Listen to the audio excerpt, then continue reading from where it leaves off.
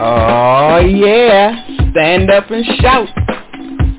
Welcome to Band Radio Show, coming to you each Monday and Wednesday night at 8 p.m. Black Books rock. We are more than just a niche. We are a movement, says Ella Curry of EDC Creations. Prepare for the most stimulating conversation on the planet. Sit back, relax, enjoy another mind-blowing literary experience. Give the gift of knowledge. Put your hands together for your host, Ella D. Curry.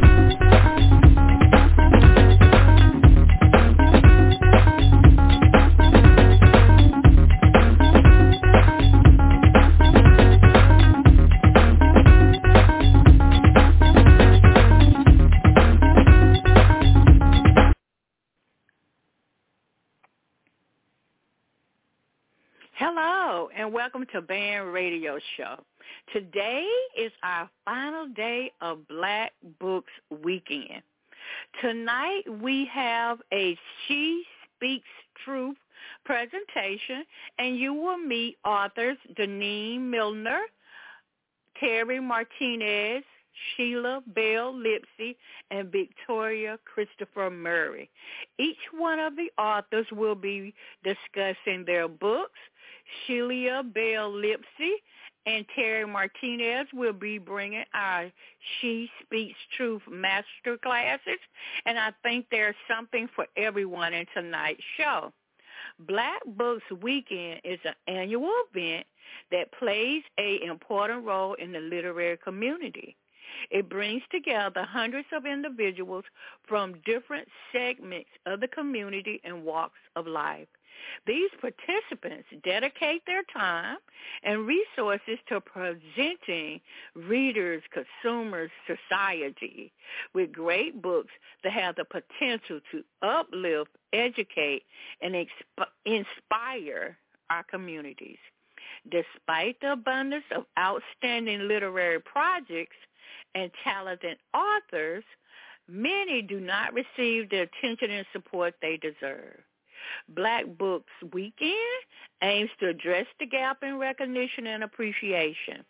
The event serves as a platform for introducing amazing authors to readers, ensuring that deserving works get the spotlight they need to reach a wider audience.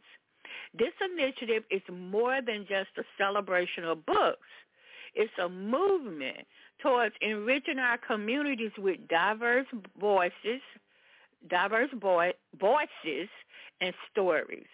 Black Books Weekend is committed to making a difference by highlighting the books of authors who bring valuable perspectives and narratives to the forefront of our society. So we're going to kick off tonight's show with Deneen Milner discussing her book, One Blood. Then we're going to have Sheila Bell Lipsey. Then we'll have Terry Martinez. And we'll have Victoria Christopher Murray. So let's jump right into this show and get it popping. Hello, and welcome to Band Radio Show. I'm your host, Ella Curry. Tonight is another Crown Holders interview with none other than Deneen Milner, a New York Times best-selling author. We're going to discuss her new release, One Blood. One Blood is about 3 generations of women, their legacy, and their survival. Before we jump right into the show, I want to tell you a little bit about Deneen Milner.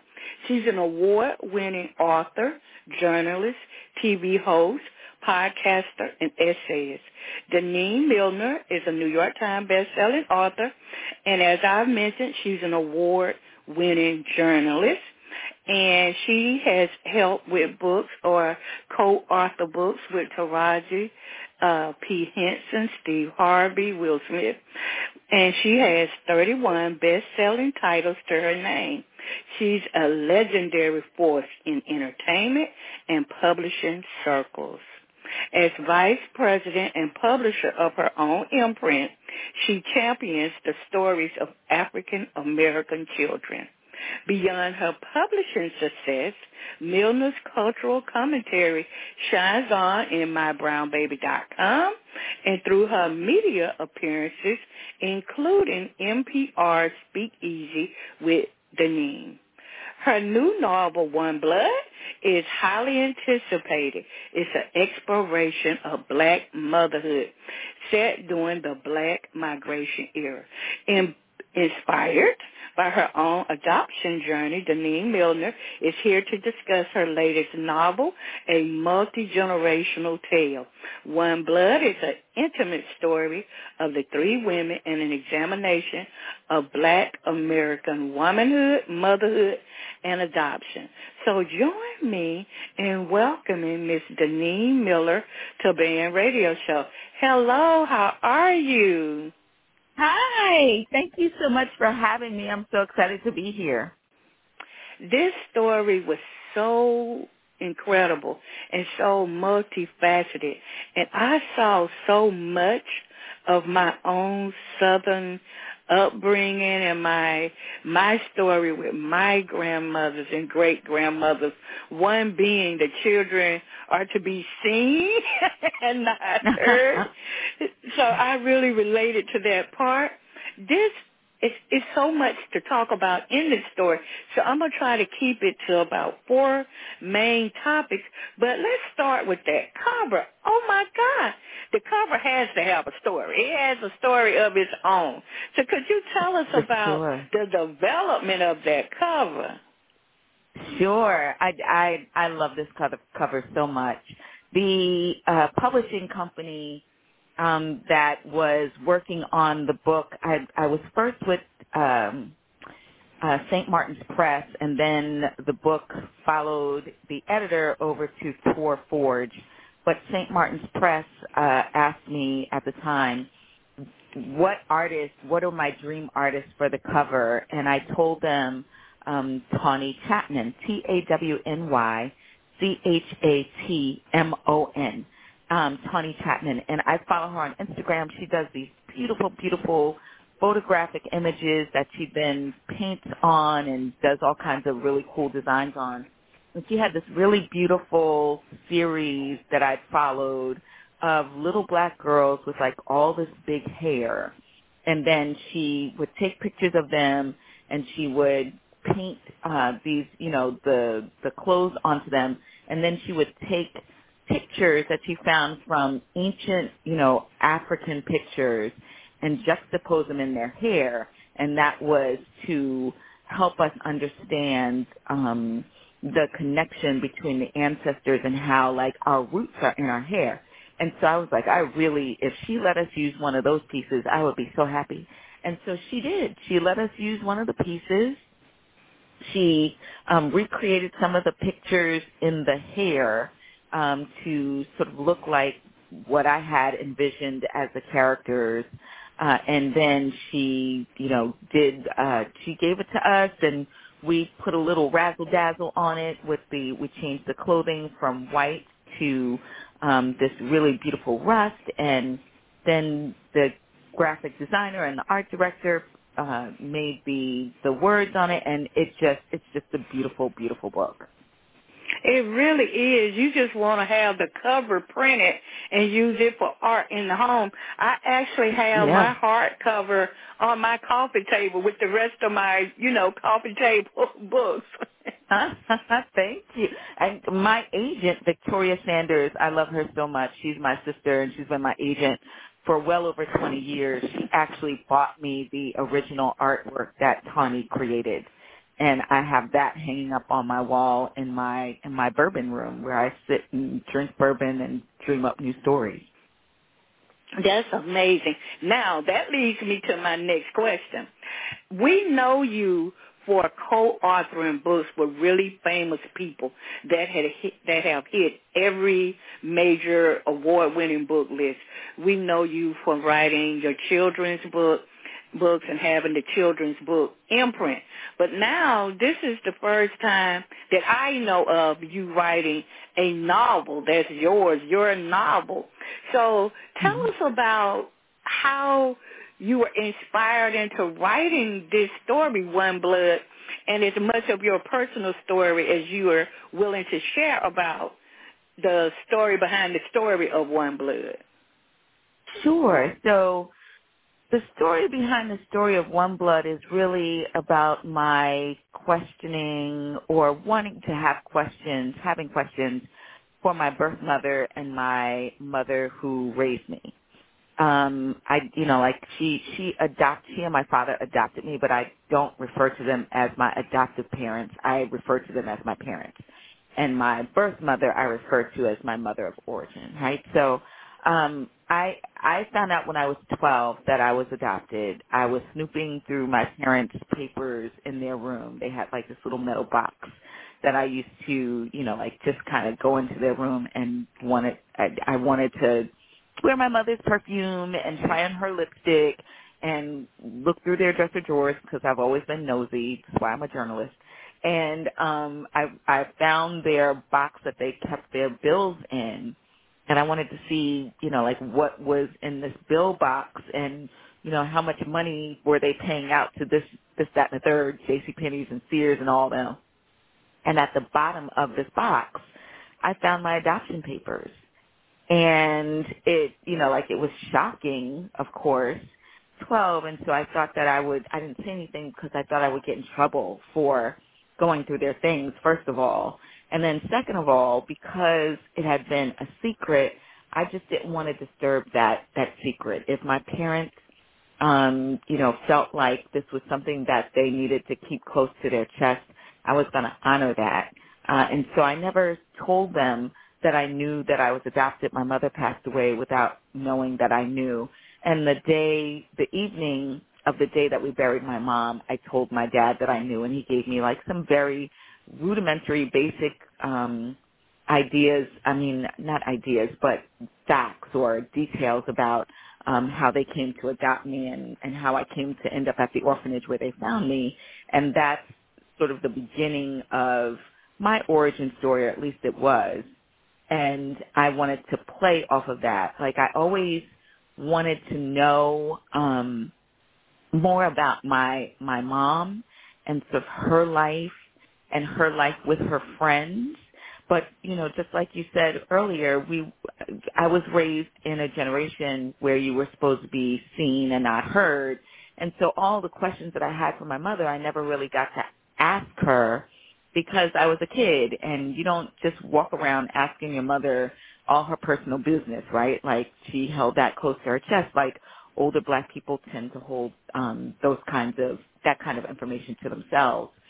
And so I never got to ask her, how did you, fall in love with Daddy? What was it that, happened that you couldn't have children through childbirth? What happened that you, to bring you to the decision to actually adopt me and my brother? What is it that you wished for your life before you got married and had kids? Did you have any other kind of aspirations and ambitions beyond what it was that you ultimately became, which was a wonderful wife and a wonderful mother?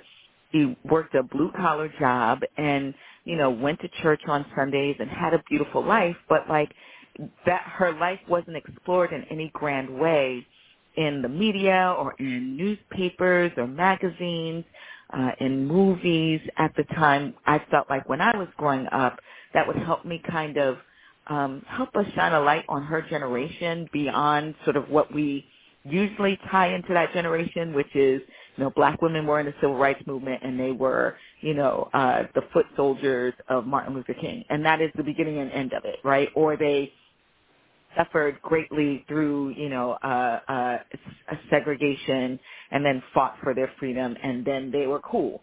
And I just felt like there was always so much more to my mother's story than that. And so I wanted to ask her. I never got to. My mother passed away when I was 34. I had just had my second baby. She was about 6 weeks old. when we lost my mom. And, though our relationship had started getting to the point where I could ask her questions, before I knew it, she was gone. And so all the things that I wanted to ask my mom, all of the ways that I wanted to see her life explored, all of the different ways that I feel like I wanted to honor her generation, her and her friends, and even my birth mom, and sort of the choices that she may have made. I don't have any, details on how she made the decisions that she made to have a baby and to carry the baby to term, and then how the baby ended up being adopted instead of raised by her. I never got to ask any of those questions of either of them. And so I asked them of my characters, and that's where One Blood came from. And there's some deep conversations that take place in One Blood. We just really talk about the desperate human need for longing of freedom, physical and mental and emotional safety. We talk about significant others and mothers and in relationships of mothers and daughters. This is one of a kind story. So in your novel, the characters Grace, Dolores, and Ray each represent different generations and experiences.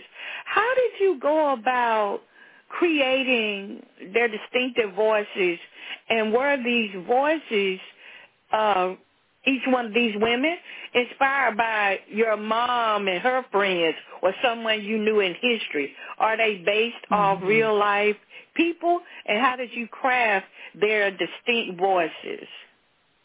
Well, they're not based on real people per se, but like I grew up at the knee of Betty Milner, and so maybe Dolores is, if there's any one of the characters that kind of speaks to my mom's voice in her generation, it would probably be Dolores. And for my birth mother, I didn't know who she was until literally I started doing research for this book, and I actually ended up finding my birth mother, which is crazy. But her voice and Mama's voice come from just sort of this really, my Southern friends always make fun of me for saying this, but I'm going to say it anyway. I feel like I have I am a Southerner, even though I was raised in the North. And I feel that way because both of my parents are from the South. My mom's from South Carolina. My dad's from Virginia. And everyone that I grew up around had these Southern drawls and these Southern ways and practiced Southern culture. We were just in Long Island. But, I don't look at my embrace or my learning about and being a part of the fabric of the Southern ways in the North any differently than I do, say, a Dominican moving from Dominican Republic to, Harlem.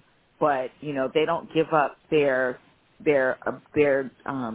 ability to call themselves Dominican, right? Like they're Dominican American, but, they embrace their culture, they speak their language, they, honor their traditions. And I feel like as a Northerner raised by Southerners that I can claim Southern too, because that's all I knew growing up. And so when you hear Mama's accent, or you consider some of the things, the ways that they live, like scenting the house with gardenias under the window, or the way that they cook, or the way that they heal, the way that Mama is a healer and a midwife. All of that is a part of my family story. My father's grandmother was a midwife and healer. She's the one who, caught every last one of the babies in the family, and also healed the community and caught babies all throughout Virginia, where she lived with her family. And so when the voices that you hear are very much inspired by the people that raised me, or that I knew, or that my parents knew and shared some of their background with me. Hello, I'm sorry.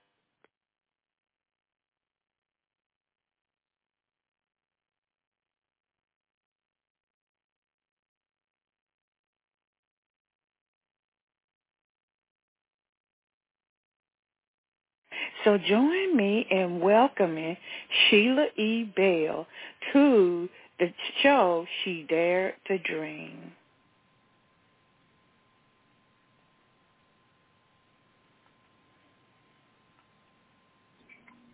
Hello, Sheila. How are you? Hello, how are you? I am wonderful. I'm just glad to be here. Oh, wow. You've been a friend to the show for many years. I think when I first met you, it may have been like in 2007. It's amazing that you now have 45 books. I can't believe it myself. Oh, I can't believe it. I do remember when we first met, and I tell you, it's been a journey. Well, and it's so you write in several different genres. Was it easy building your writer's brand, your author's brand, by writing in different genres, or did you start out with one consistently and then build upon it? Well, I actually started out in one consistent genre, which was at that time the Christian fiction genre, or faith-based, some people call it, but that was my main genre. And then as the years passed, and as I just began to write and expand my craft, then I ventured into more women's fiction and young adult fiction. And I dabbled in some nonfiction as well. Now, when I met you, you were writing with a house, and since then, you have become independently published. Do you like it being on your own, or would you rather be with a house? Well, I've been thinking about that lately. Now, initially, I would have just come out and said, yes, I like being on my own because I don't like depending on royalties, or, how much I just like to be more in control of my financial part of it. I like the fact that I just have more freedom to do what I want, to put the books out when I want to put them out, to basically write what I want rather than be bound by a contract.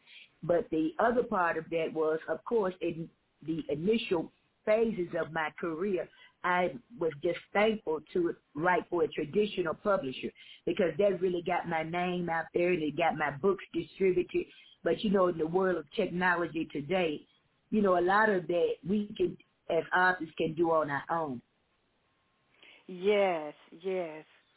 So in 2009, you founded and held the first Living Your Dream Literary Arts Conference, and that expanded your brand a little bit more. So tell us about the events like starting a nonprofit, Black Writers and Book Clubs, and holding events. Well, that was just another part of, I say, my literary career, my literary dream, just stepping out there because, writing books, I realized, especially in Memphis, that's where I'm from, a native Memphian. I'm not there now, but anyway, I realized, the importance of literacy, and so many of our people, Memphis being 67% African American, were suffering from illiteracy. So I was saying to myself, I'm writing all these books. But if people can't read, whether it's for enjoyment or whether it's to learn something or for understanding, if people aren't able to read that, then what good is it for authors like myself or any author? And so that's when I came up to focus on literacy and started the Living Your Dreams Conference, and then that branched off into the Black Writers and Book Clubs Literacy Festival that ran in Memphis for a total of 5 years, and that brought a majority of African-American authors from all genres from across the country to Memphis to highlight literacy. Wow, that is incredible. So tell us about your greatest accomplishment that shaped your career. Would you say it was writing the books or your work in the community?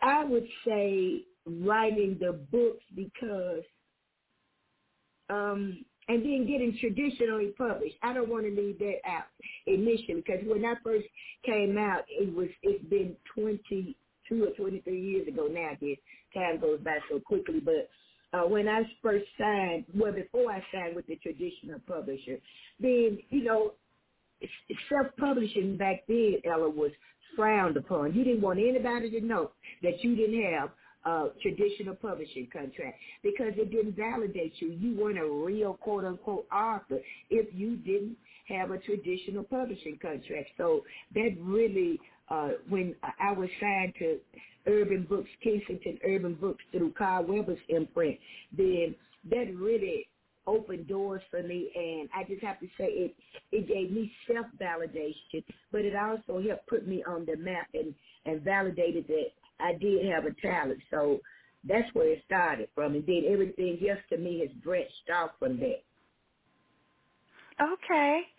So what impact do you hope to make with your body of work, and especially since it spreads across several genres? I just want people to, first of all, know me and know my writing. My thing is I write perfect stories about imperfect people like you and me. So I want people to be able to pick up my catalog of literary works and just really sit down and be able to enjoy my stories and find out that they're relatable, true-to-life stories about real folks, real situations like you and I may confront on any time and any daily basis. So that's what I want to be remembered for writing life-changing stories and passing on to my grands and great-grands the legacy and the importance of living your dreams. So what are some of the topics that you have touched on during the course of your writing? I've touched on, I believe, a little bit of everything, basically. Like in my young adult books, my young adults have, it's not just your typical everything has happy endings, and some of them have social issues. One book, from homelessness to parents that have maybe been addicted to drugs. In my Christian fiction books, I've been popular for the My Son's Wife series that started under my former name, Sheila Lipsy, and then I went on back to my maiden name, Sheila Bell, but started under that, and that covers a lot of topics, a church family. It follows a church family, so it talks a lot about people who may be in the church, but that doesn't mean necessarily that they're living and doing according to, well, they're just living life the way we do. They make mistakes and imperfect. So I think that that's a really good series, and I want people to be able to just be impacted and have, and remember the characters that I write about. So with all of that writing and working in the community and consulting and other things that you have really brought into your circle with writing, how do you make space for you in a busy schedule? Because it's easy to become overwhelmed and burnt out when you take on put too many irons in the fire. So how do you make space for you, Sheila, in the midst of your busy schedule? I think now it's much easier for me to make time for myself because, first of all, I love what I do. I think that's important. I actually love what I do, whether it's editing someone else's work or whether it's coming up with stories that, I feel like God has placed in my spirit for me to write. I love what I do. And now that I am retired, of course, that gives me a lot of extra free time. I'm retired now. I live alone. I thank God I'm able to, still live alone and provide for myself. So I can make my own schedule. Of course, there are days, periods, times when I'm in a funk or I feel mentally drained and weighed down. But that's typical for everyone. And during those times, I still find it a little difficult to do, but I have to tell myself it's okay to chill, to rest, to relax. So sometimes I have to remind myself of that because I do love what I do. I can overwork myself. Oh, yes, it's not hard to do, and especially when you're passionate and you want to complete something. You want to see something to the end. So, Sheila, yes. Ever since I've known you, you've been very deliberate about encouraging others to live their dreams Now, with having a lifelong physical disability, you accept no excuses for not pursuing a person's dreams and desires. I know you have been quoted several times for saying, do not allow life challenges to stop you from fulfilling your divine purpose. I have to ask people all the time, how do the strong super women, how do they keep that encouragement, to keep that path, and who encourages the encouragers? So I know you believe in living your dreams now. So tell us, how have you dealt with facing challenges with your health and staying relevant and on top of things and following your divine purpose all at the same time? I guess it's like the Nike thing. I just do it because I don't look at it that way. Having a physical disability, of course, and anybody who really knows me or heard my story about me having 18 months, at 18 months I had open heart surgery. 6 months after that, at age 2, I contracted polio, and I've dealt with polio all of my life now. And, and I've gone through some really tough challenges in my life. And so I learned early on that I was supposedly had a type A personality. And I don't know why, but they said a lot of people who had polio back then, they grew up with type A personalities, which means that you can't tell me what I can't do. It's because that just makes me even more determined to tell you that I can, and and that I'm going to find a way to do it. And so I just grew up, first of all, with strong parents too, because I had a mother and a father. I grew up with both my parents, and even though I was away from home in the hospital a lot of the time, still they just instilled in me that I can do just what anybody else could do. And so I just grew up believing that, and it's a part of me, and I don't accept excuses. And sometimes that cannot be a good thing, Ella, because I can be hard on people too, because I feel like, okay, if I can do it, if I can find a way, then you should be able to do it. And that even comes across anybody whose books I have edited will tell you too, I'm not the easiest editor either, because I'm going to push you, prod you, drive you, poke you to bring out the best in you. And sometimes that may not come off as being nice. It may be less than tactful. But I've just learned to just not give in to the problems of life. Now, I agree with you, Sheila. I think that a lot of my clients may think I'm being really hard on them. But, see, I started out my company during the time that you spoke of previously, when self-publishing was not well accepted. So I insisted that every one of my clients writing, the book manufacturing, the product that they brought to market had to rival traditionally published books. I did not want to be able to tell the difference. Right. So I'm known for being very hard and a stickler for things being matching protocol. I mean, I want people to have a unique spin, but there are some things like editing, the science of book covers, some of the steps of marketing that you just can't work around, that they're there for a reason. So I understand completely what you're saying, that, I don't like accepting excuses either. You can find a way. It may even take a little more time, but you can always find a way. Yes, I agree. So, Sheila, tonight we're here on She Dared to Dream to discuss your title, Dare to Live Your Life Like It's Golden. So I'm going to turn this segment over to you and allow you to speak to the audience and empower them.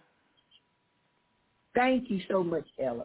Well, I just want to share, Dare to Live Your Life Like It's Golden. That's something, another one of my, quotes I've taken on for myself, because I'm always telling people, live your dreams now. And, it's easy to say live your dreams now, but sometimes you have to take a daring step in order for your dreams to come into full fruition. You have to be able to know within yourself of who you are, what your gifts are, what your talents are, in order to live life like it's golden. You know, I've even written a short book about that. It says how to live your life like it's gold, and even if there's no pot of gold at the end of the rainbow. And in the Word of God, it says that He tells us that He's come that we may have life and have it to the full, to live it abundantly. His plans for us are to prosper us and not to harm us. And those are two of my favorite Bible verses because it reminds me that I am somebody special, even though I have, you know, outward limitations and physical imperfections, as all of us do. All of us have some type of imperfection, but each and every one of us has a gift, a talent. It is something embedded in us that only we can do. Now, yes, do other people write books? Can people write better than Sheila Bell? Yes. Are there people whose stories just jump off the pages and, you know, inspire others where mine may not on a particular subject? Yes. But what I do, what I write, is different from anyone else because each one of us are uniquely made. We are fearfully and wonderfully made. And if we can just get that through our minds and into our spirits, so much more can open up for us. There's something inside each of us that's greater. There's even a Bible verse. I used to teach my grandson, and he tells me that to this day, and he's grown now. Greater is He that is in you than he that is in the world. There is something inside you, each one of us, that's greater than any obstacle we face. There's something inside of us that can go through any roadblock that we come across. There's other things inside of us that can break down any setback. We have the ability and the capabilities to overcome any attack that the enemy of life throws our way. But we have to dare to do it. We must dare to take a step. We cannot live in fear. Another Bible verse says that God has not given us a spirit of fear, but of power, of love, and of a sound mind. And those things are the things that keep me going, to make me realize that while I'm here on this earth, that I can live life like it's golden. And even in the midst of mistakes, because there are going to be mistakes, but the plan for our life is even bigger than any mistake that we can make. And we're going to make plenty of them. I know I have. And many people may not confess that they have. But I'm telling you, we are going to make mistakes. But even through those mistakes, there's a time that we can learn. There's an opportunity there. There's a lesson there.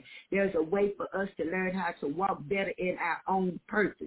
There's something within those mistakes that we can learn to keep going and not let the fear of what could happen make nothing happen. And a lot of times we do that. We stalemate ourselves out of fear because this might happen, or suppose it doesn't go this way, or the last time I tried to do it, I messed up or it backfired. We're thinking about what could happen, and then that means nothing happens. We should never ignore what our heart beats for, whatever that is, whether that's writing, whether that's speaking, whether that's teaching, whether that's being a chef, whatever it is. We must keep going and learn how to walk in our own purpose. And the next thing, as far as living life like it's gold and daring to live, is to learn how to prioritize and practice self-care without explaining and making excuses. Why are we doing that? And many of us, especially strong-willed people, you know, we don't allow enough time for us. And you just brought that up earlier when you asked me about, you know, setting time apart for myself. Well, we have to prioritize and practice self-care. And I'm learning how to do that. Each day that I'm allowed to linger here on this earth, I'm learning how to love Sheila more. I'm learning how to practice self-care for Sheila more. Does it always work? No. Do I always do a good job? No. But I am more aware of it, and I try to do better with myself. And so that leads me to say, do not let the disappointments of life keep you from enjoying this day. because we look around, especially in this day of social media, and we see people here today and gone today. We'll log in tomorrow and find out someone is no longer with us. Life is precious. Life is short. So I'm learning every day not to let the disappointments, the mistakes, the failures, the mess-ups, the hiccups of life to keep me down. Yes, I didn't say I'm not going to fall down. I didn't say I don't get depressed sometimes. I didn't say life is perfect, but I'm learning to enjoy each day, to live life like it is golden, to set aside what was wrong and concentrate on the good in life, whether those moments are big or whether they're small. So I want to say to you, another one of my very favorite quotes is, no matter how many dreams you have dreamed or lived, you are never too old to set another goal or to dream another dream. And that's by one of my favorite authors, C.S. Lewis. So I just want to that's basically about all I have to say about that, living your life like it's golden, for us to dare to dream, believe in yourself, never give up, keep going, walk in your own purpose. Do not let a disappointment keep you from enjoying this day. Sheila, I love it. I love it. And that touched on many of the areas we focus on She Dared to Dream. During the course of this series, some of the things that we're going to touch on throughout the series, She Dared to Dream, there will be 25 different women coming on to speak to us and encourage us from different industries and from different walks of life. And some of the things we'll touch on throughout this series, some of the things are knowing what you want. Sit down, get your journal, get your iPad, get your iPad out, get your cell phone out, take notes on Evernote. For me personally, I like to get a journal and write it out. Know what you want. If you can't really define what you want, it's going to be hard to put the rest of the pieces together. And then once you decide what you want, then you got to create a plan of action. And that means, for instance, if you want to write a book, do a little research on how to write a good story, how to write a book. Purchase other books on writing. Take some pod classes. Go to YouTube. Listen to Blog Talk Radio. And so you can learn a little more. That'll be an action step. But create a plan of action once you decide if you need more education, if you need to make more money, if you need some partnerships or collaborations. But just create a plan of action. One of the other things that's going to be a big focus of this series is think about the possibilities over your limitations. And Sheila has already spoke about that and talked about that. There are always going to be hurdles to cross. There's going to be struggles and limitations. But you got to think about the possibilities. And one of those possibilities is you might be able to teach about your limitations, your struggles, your illness, the things that have been considered failures in your life and how you overcome them. Just always think about the possibilities. Don't you agree, Sheila? Yes, I do. I do. That is just a powerful statement. And this is such a good thing that you're doing, because I think women and all people, we need something like this, especially in a time such as this when so much discord is going on. We need to be able to have people, mentors, and people like ourselves, people like you, Ella, who go about presenting programs and things like this for us to come together and learn and grow from. I just want people to focus their attention on self for a little bit. And if that's taking care of yourself, bettering your health, if it's improving your education, if it's, maybe you need to change your environment, get a better set of friends, get a therapist, get a mentor. But I want people to focus more on themselves. And primarily, I want women of a certain age, over 40. You raise your families. You taking care of everyone. You worked your whole life. You've spent time building and growing and scaling. Now it's time to focus your attention. And I want them to take consistent action on making themselves a priority. Oh, yes, yes. Now, one of the other things this program is going to touch on almost every time is social media. People show you what they want you to see. You're going to see the best of their lives, even if they had to create that scene. But they're going to show you the best of everything. They're going to show you the rewards, the end. But I want people to ignore the comparisons. Don't let imposter syndrome or chasing after someone else's dream. I want people to just ignore what someone else has accomplished, because you really don't know what the struggle was to get there, or even if it's real. Even if it's real. I want people to avoid looking at everyone else and measuring themselves. I want people to be 100% sure that they are enough and they're where they should be. And if they're not where they should be, they should pray upon it and seek to move forward in their own timing, at their own pace. Oh, yes. Yes. And that is so needed. That is so needed.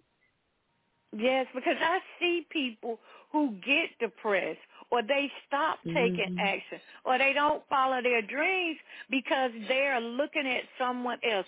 They're looking at their high school friends, all may be making six figures, but I'm just now coming, out of a financial rut. That's okay.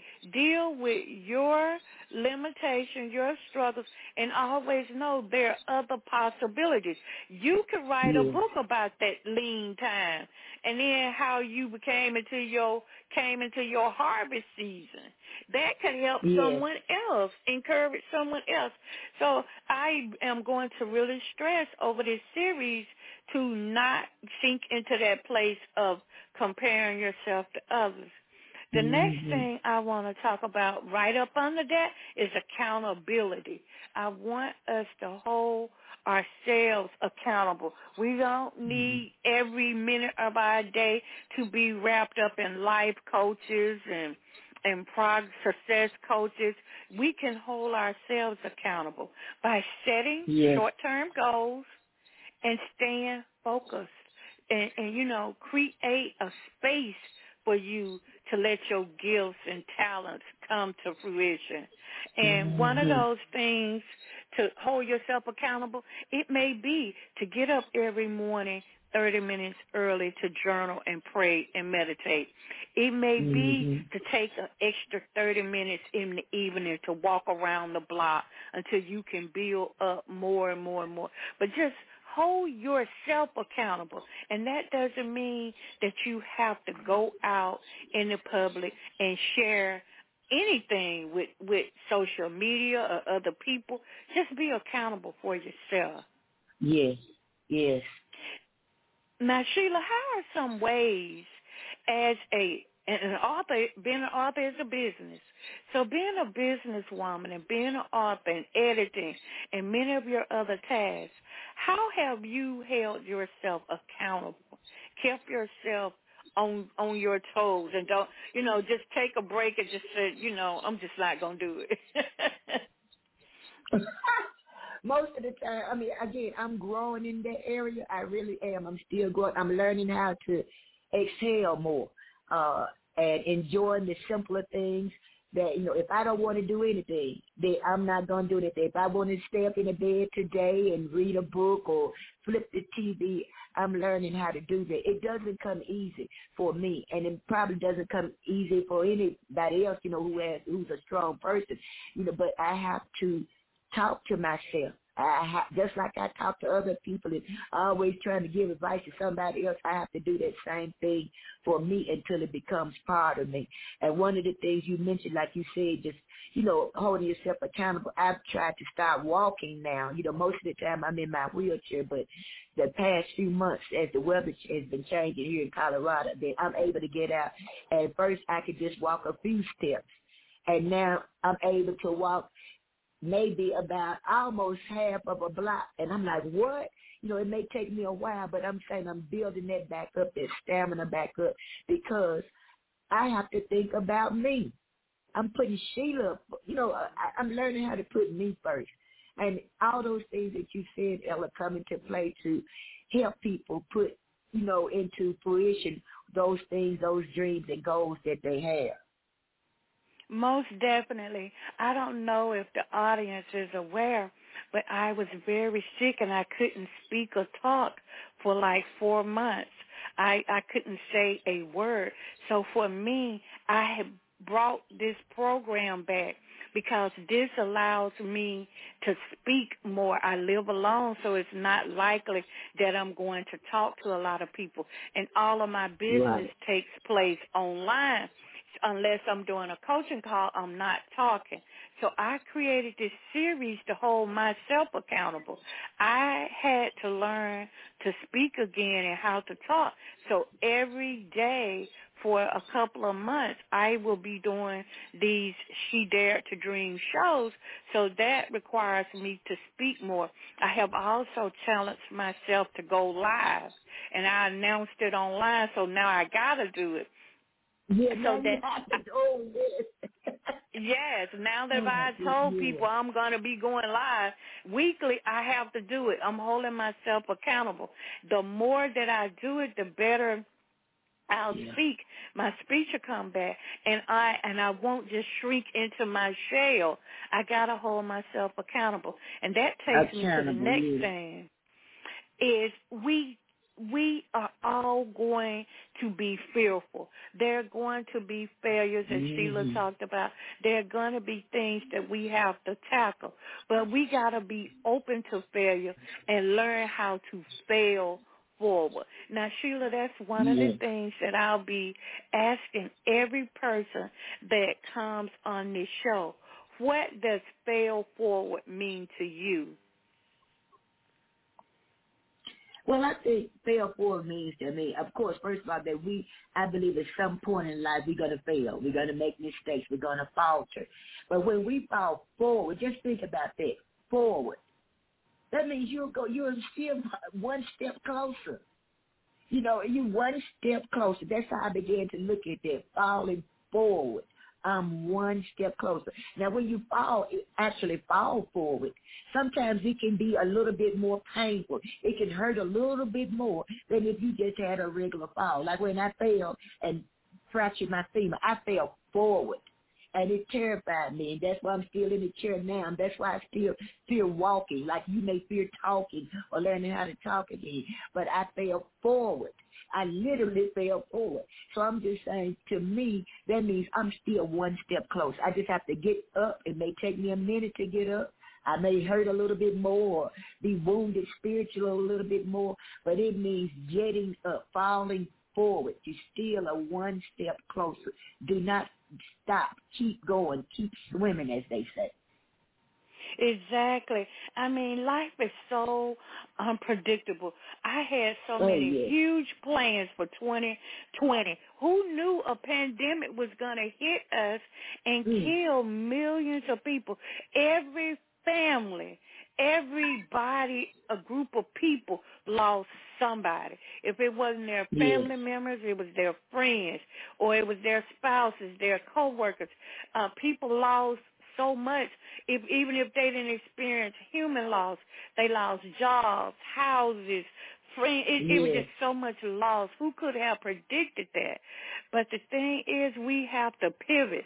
We got to revise our lives, and even though change can be difficult and unexpected, we got to be able to embrace those failures and just kick fear in the butt and fail forward. All those things that hurt us or broke us, it was a lesson in it. It was a lesson to be learned in it. And so I know for me, I don't consider too many things failures. I once again, I see the possibilities, and I'm not going to concentrate on the limitations.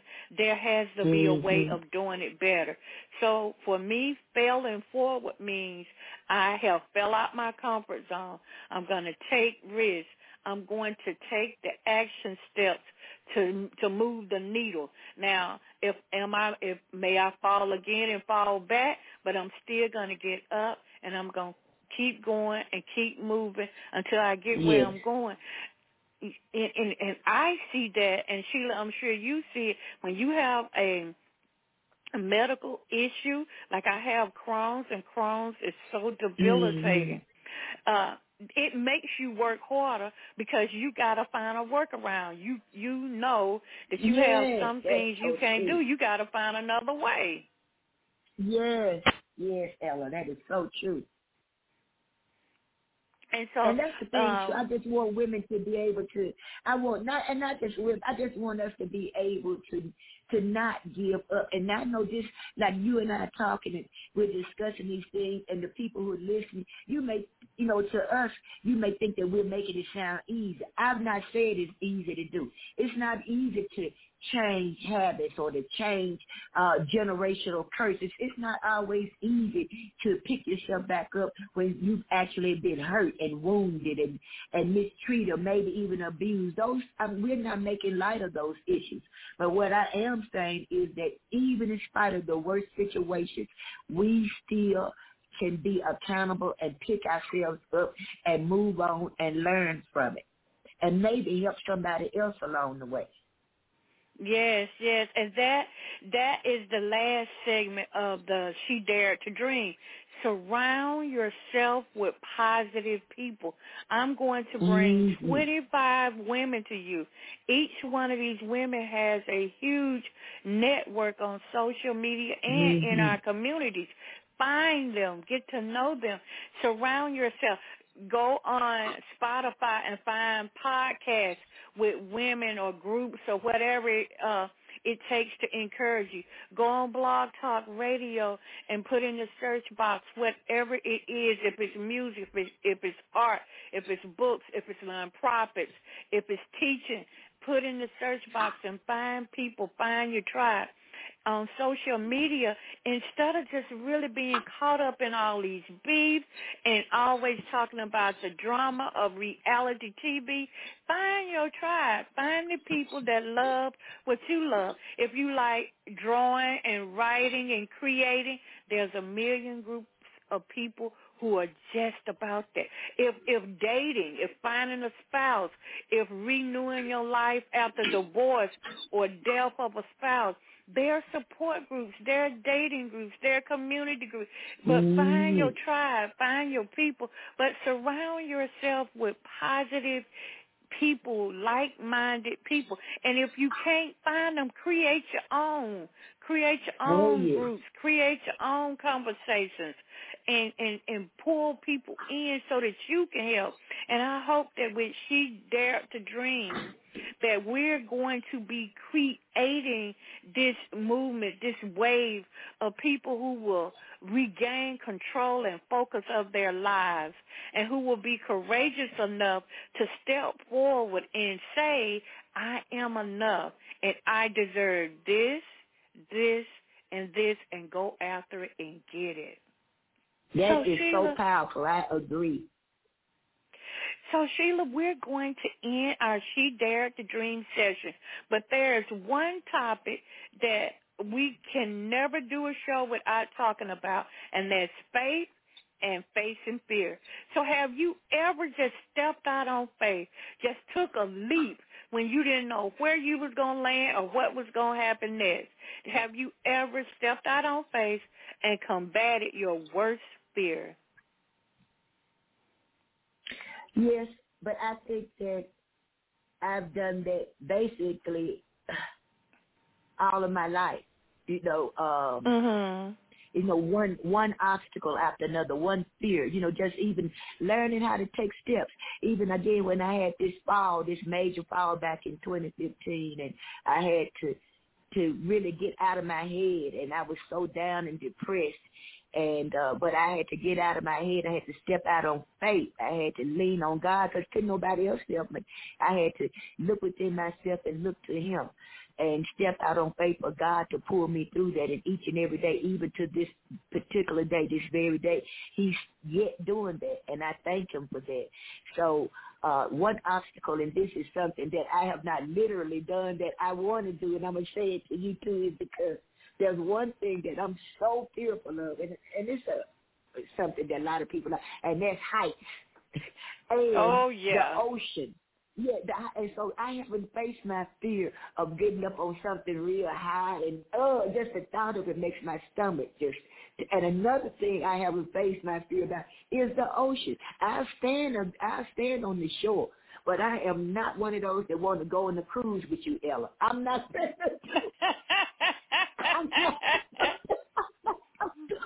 So those things I sort of laugh at, but those are really genuine fears of mine that I have not overcome. But just the fear of, of things that everyday life presents, I think I can tackle those easier than those two things that I just talked about. I have a lot of phobias because I grew up in the South. And there are at least 10 or 15 kind of animals that can attack you, just by walking down the road. So I have lots of phobias. But I think my greatest fear that I had, and I stepped out on faith, and that was starting EDC Creations. Because, see, I was working at Caribou Bookstore as a buyer. I was guaranteed a paycheck every Friday, remember? When I met you, I was working at a Caribou Books. So I was guaranteed a check.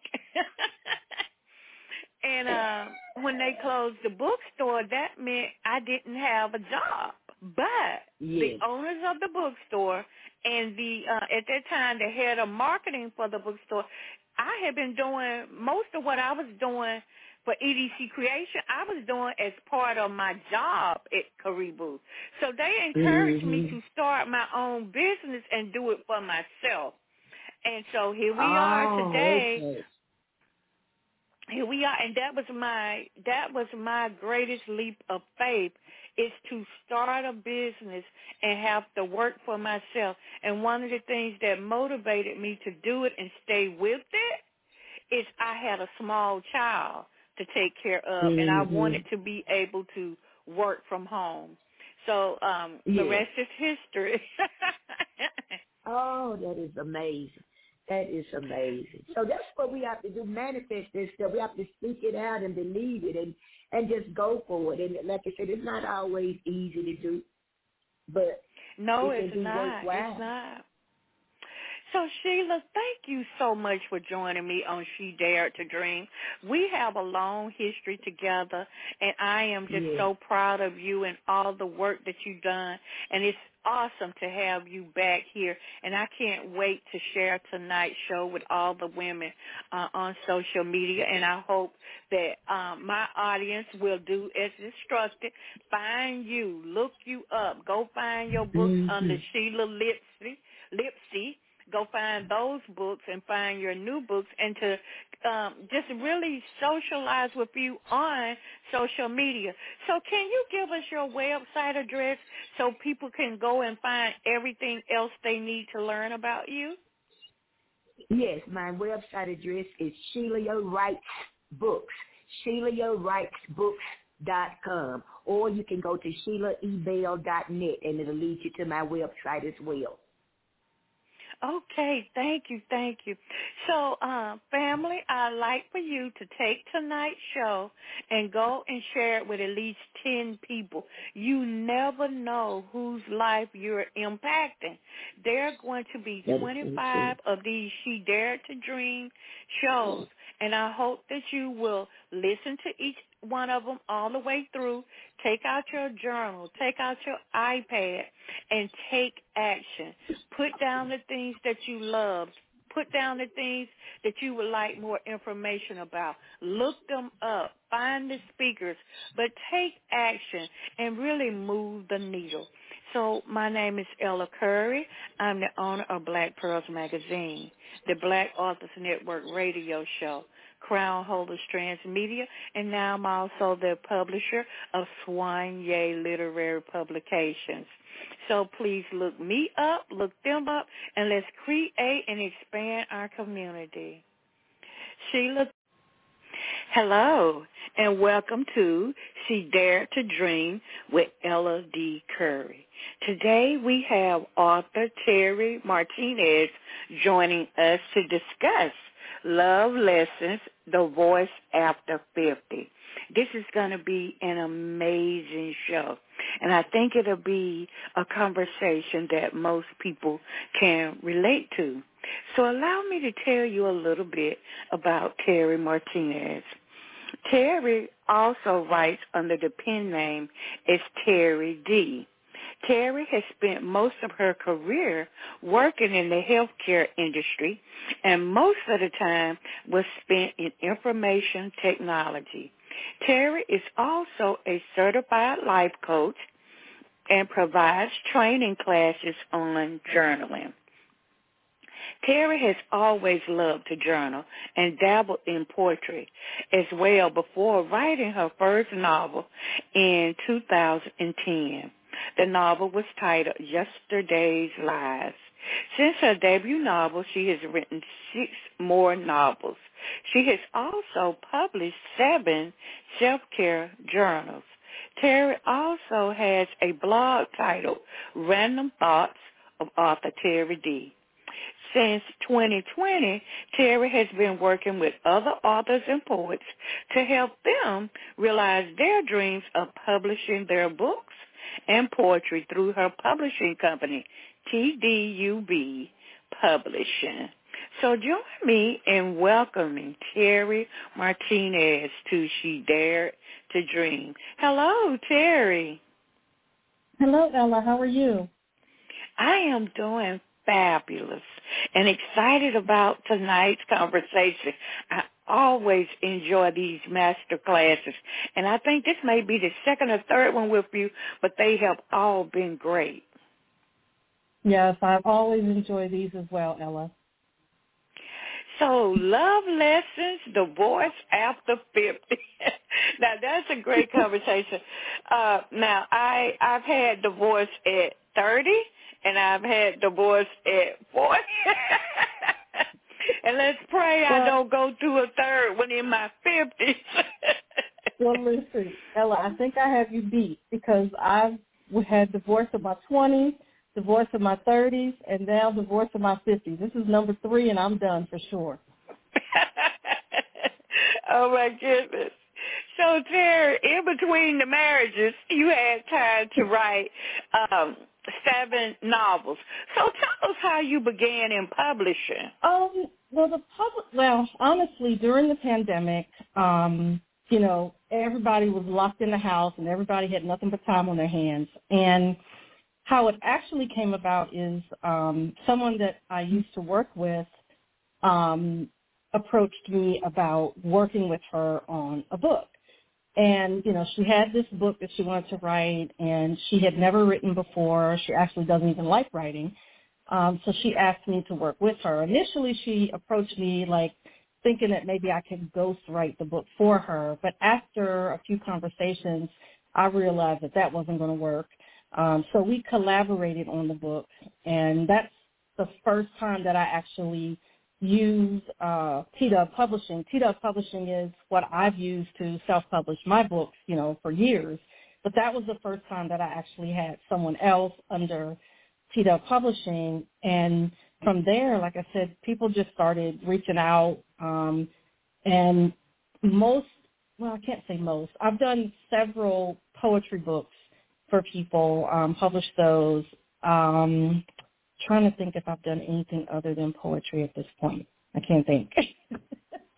I have to bring up the website to think. But yes, it started in 2020 when we were all at home bored with nothing, I don't say nothing to do. A lot of people were working from home, as was, I.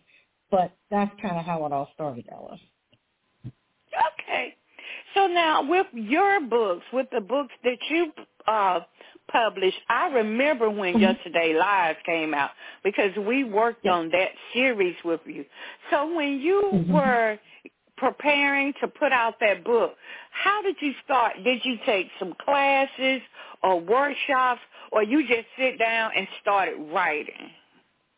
Ella, I've always journaled. You mentioned that in the introduction about me, but it was never even a thought in my mind to write a book. For me, it happened quite by accident. I was actually at home recovering from surgery, and I had to be off work for 6 weeks, I think it was. And I was reading a lot, and I was reading, actually I think it was the, what's the vampire series? Twilight. I was reading the Twilight series. And this idea just came into my head about a story. So I, put the book down I was reading, and I, go over to the computer, and I just started writing the story as it came to me.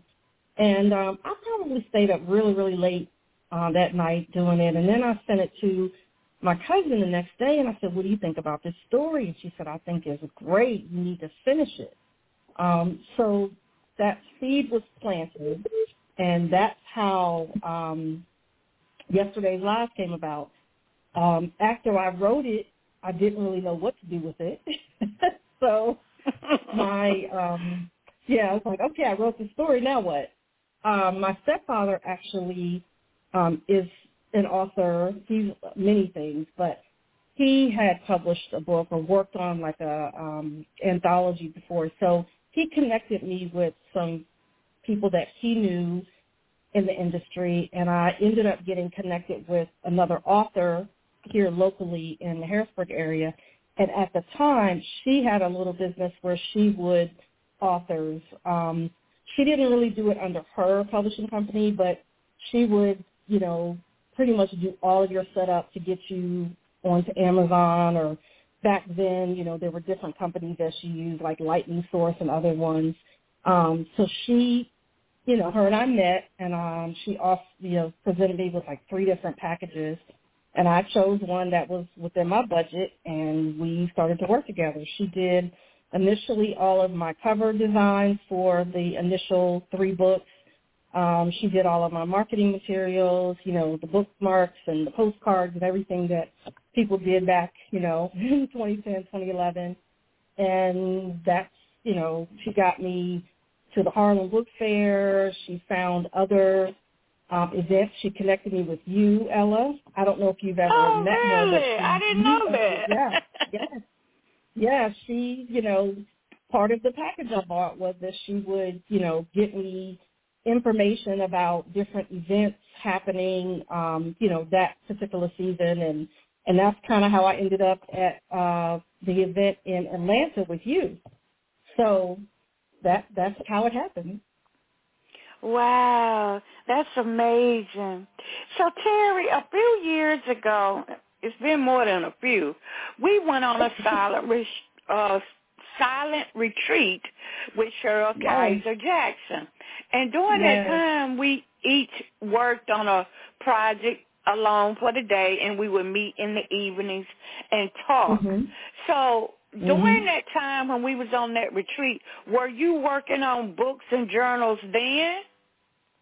I actually, when we were on that retreat, I was working on finishing the second book, which was Today's Truth. So during that retreat, I finished, the first draft of Today's Truth when we were on that retreat. So do you still operate in that fashion? Do you take time and space alone to work on your books, or you just try to fit your writing in your daily schedule?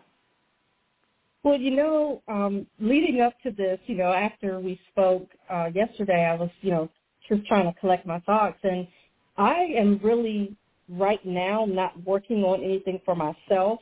I can't say that. I have been doing some Kindle Vella short stories, but I don't have like my next major project.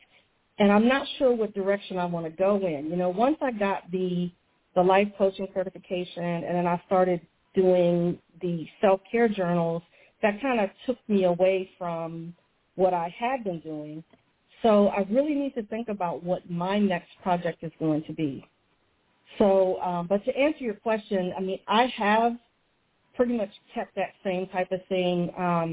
I have booked, you know, hotel rooms in Maryland and Virginia and West Virginia, sometimes to go away for a weekend, to have, you know, that quiet time that I need to kind of pull my thoughts together and, you know, do all of that. So I have continued that type of process for my writing.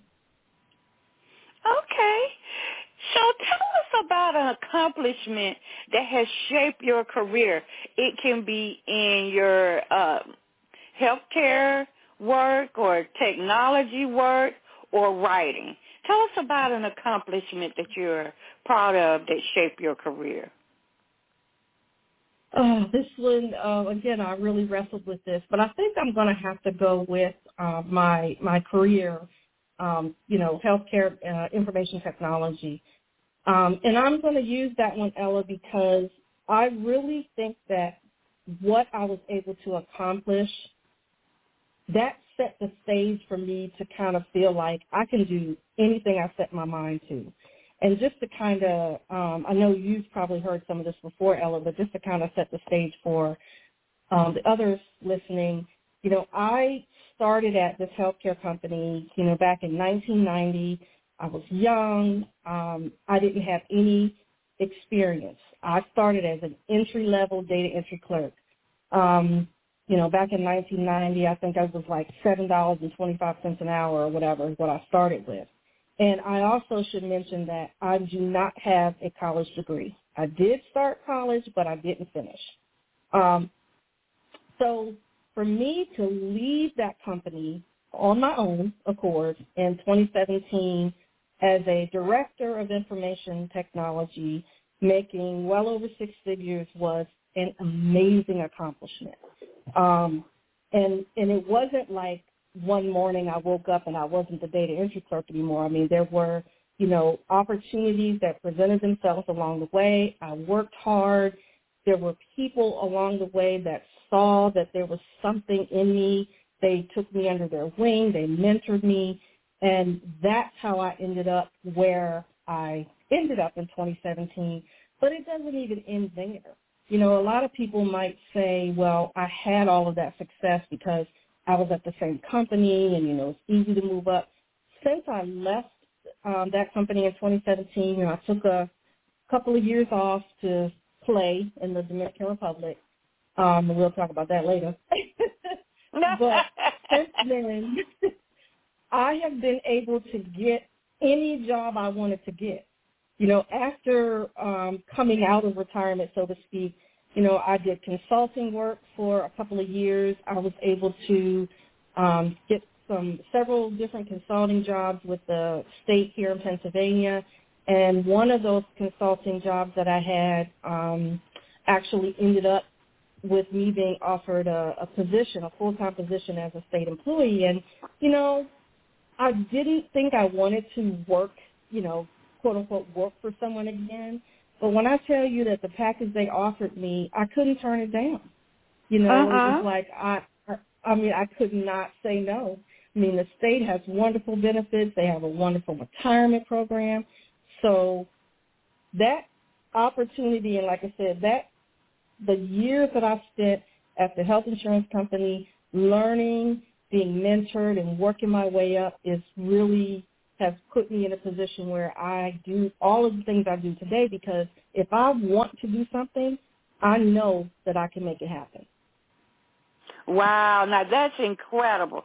And that's why I do these shows, She Dared to Dream, because I need people like you to encourage others who question themselves, who may feel like they have imposter syndrome, who feel like they are always getting ready, prepared to leap, and in preparation for 10 years, instead of just stepping out on faith and getting things done. I love it. I mean, that is just like a powerful statement. Mhm. So yeah, go ahead. No, I was just going to say that is one of the reasons why I decided to go after I left did my early retirement in 2017. I went and got my life coaching certification because I really felt that I wanted to do what you just said. I wanted to find a way that I could help people realize, what their goals were and help them understand the process of setting those goals and making sure that you actually reach them. Don't just say, my goal is to do X, Y, Z, and then, like you say, you're sitting on it for 10 years and nothing happens. So that's one of the reasons why I decided to kind of head in that direction. So I mentioned in your introduction that you have self-care journals. Are they targeted towards that area? They are. They're really, I have a series of self-care journals that are really either for men or women. I have some for each, and they really take you through the process of, learning how to plan, learning how to set goals, being more organized, learning how to really connect with yourself. I think the last time you and I spoke, Ella, I was talking about connecting the dots and learning how to do that. So it really does kind of take the person through that journey of, caring for yourself and understanding how important that is. I also, as kind of a companion to Love Lessons, I have 2 couples self-care journals that are really made for, it could be for new couples, it could be for married couples, people that just got married, people that have been married forever, it doesn't even matter. But it's a really good, it's like a workbook to kind of take you through making sure you know each other. And if you don't, you will by the time you finish this book. It really takes you through some good exercises and questions and things that couples really need to talk about, but they usually don't. Oh, wow. So now let's talk about the book, Love Lessons, because Love Lessons is going to segue us into the program, Love Lessons, Divorce After 50. So tell us about your journey through love and about the book, Love Lessons. Okay, so, this really came about because, again, I think one of the previous times I've been on your show, Ella, I was talking about Passport Wife, which is a memoir that I wrote after meeting husband number 3 and, going through what I went through with that relationship. And I always felt that there was going to need to be a sequel to that book, or at least to kind of catch people up on what was going on. The blog that you mentioned, the blog Random Thoughts by author Terry D., there was a little segment that I did for a while called Dominican Housewife Chronicles. So I felt like after things didn't go the way I wanted them to go with that relationship, I needed to kind of tie up that loose end because I had been so public with it. It was to the point, Ella, where, I'm in the grocery store here in Harrisburg where I live, and people that I don't even know me from pictures they've seen on social media or whatever, and they're coming up to me, when's your next blog post? I want to know what's going on. And I realized that I needed to kind of tap those loose ends. So what I did, the end of that relationship, I'm just going to be real and honest. I don't know how to be any other way. It really broke me. It really, it was really hard. Coming to the realization that it wasn't going to work and knowing that it had been so public, I had to do something. So as a part of my healing process, I really looked within and tried to figure out, what did I do or what could I have done differently to kind of make this work. So Love Lessons is really, I do take the reader through my journey of love, starting back when I was, barely 20, my first marriage, and taking them through, current day, and just kind of talking about some of the chapters are, what is love? I talk about what that means, and this is all from my perspective. But I do feel, and the feedback that I've gotten thus far from different folks that have read it is it really is a good book to make you about your own self and your situation. So what is love is the first chapter. The second chapter, I talk about expectations and how important those are in a relationship. Both parties need to understand the expectations. Communication is huge. I think everyone knows that, and we say we know that, but do we really know how to communicate? Chapter 4 talks about roles. It's very important that each person understands the roles that they're going to play in the relationship. And I don't mean, obviously, there's a woman and a man, or two men, two women, whatever. I don't mean that per se, but I mean like who's responsible for what? Just that. Who's responsible for, paying the bills? Who's responsible for taking care of kids, taking the trash out, whatever. But knowing what those roles are going to be. Chapter 5 talks about cultural differences, because that was my reality in my last relationship. I think some of the challenges that we faced were because of cultural differences. And then I talk about, in Chapter 6, wants versus needs. What you want and what you need are two completely different things, and having a good understanding of the difference between those two is very, very key. Chapter 7 gets a lot of people raising their eyebrows. It's called Like versus Love, and really talking about the difference, because there is a difference. In the end, I've realized that I loved my husband, number 3. I call him hubby number. I loved him, but I did not like him. And people think love is it. Love doesn't take care of everything. And at the end of the day, if you don't like the person, it's going to be a problem. And it did end up being a problem. And then I kind of tie it up with a chapter on self-love, and then I talk about now what. So I really kind of take, like I said, the readers through all of the different areas and all the different things that I think are key in relationships, and kind of telling my story. Some things will make you laugh, some things will make you cry. But really, it shares my journey of how I ended up here, where I accept my part of it. I accept that I talk about how sometimes in life we might find that things keep happening to us. The same thing keeps happening to us over and over again. And I talk about how a lot of times that's because you didn't learn the lesson the first time. So you're going to keep getting that lesson until you get it. Well, I have two things. I have two things you may want to do. Love Lessons Part 2, and that was major for me.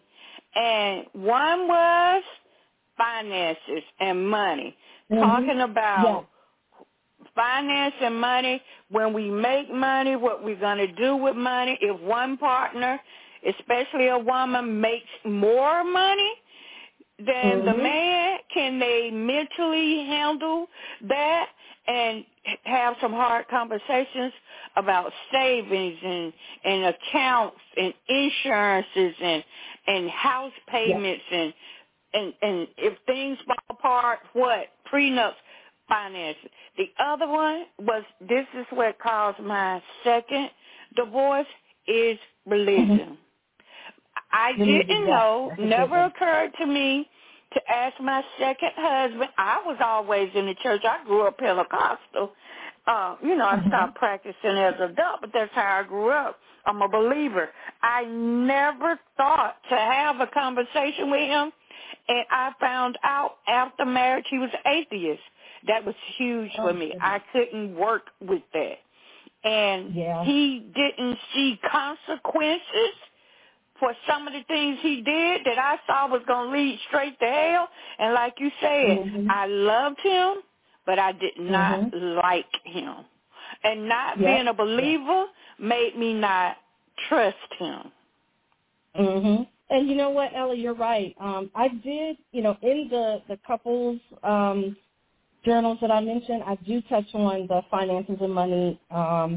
I believe the religion part is a question because I was talking to someone just the other day about, when you meet somebody and you have some type of connection, you're attracted to them, they're attracted to you, you're all caught up in that, that giddy feeling, and it feels so good and new, and you don't even talk about the important things that you need to talk about. Like you said, what do you believe, so in the couples journals, I really try to come up with, like I said, questions, like full pages of questions that you really need to talk to your partner about. And also, childhood. Sometimes people don't talk about their childhood, but you need to ask that question. If they don't talk about their childhood, well, how come you never talk about your childhood? You might find there's some deep-seated issues there that down the road, if you don't ask, may rear their ugly head, and it's going to cause problems for you. Oh, most definitely.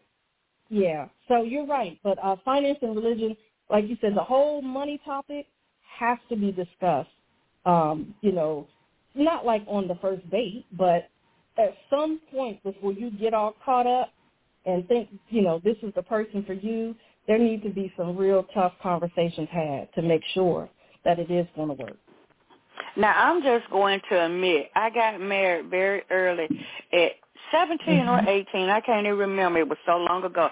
My first marriage, I was 17 or 18.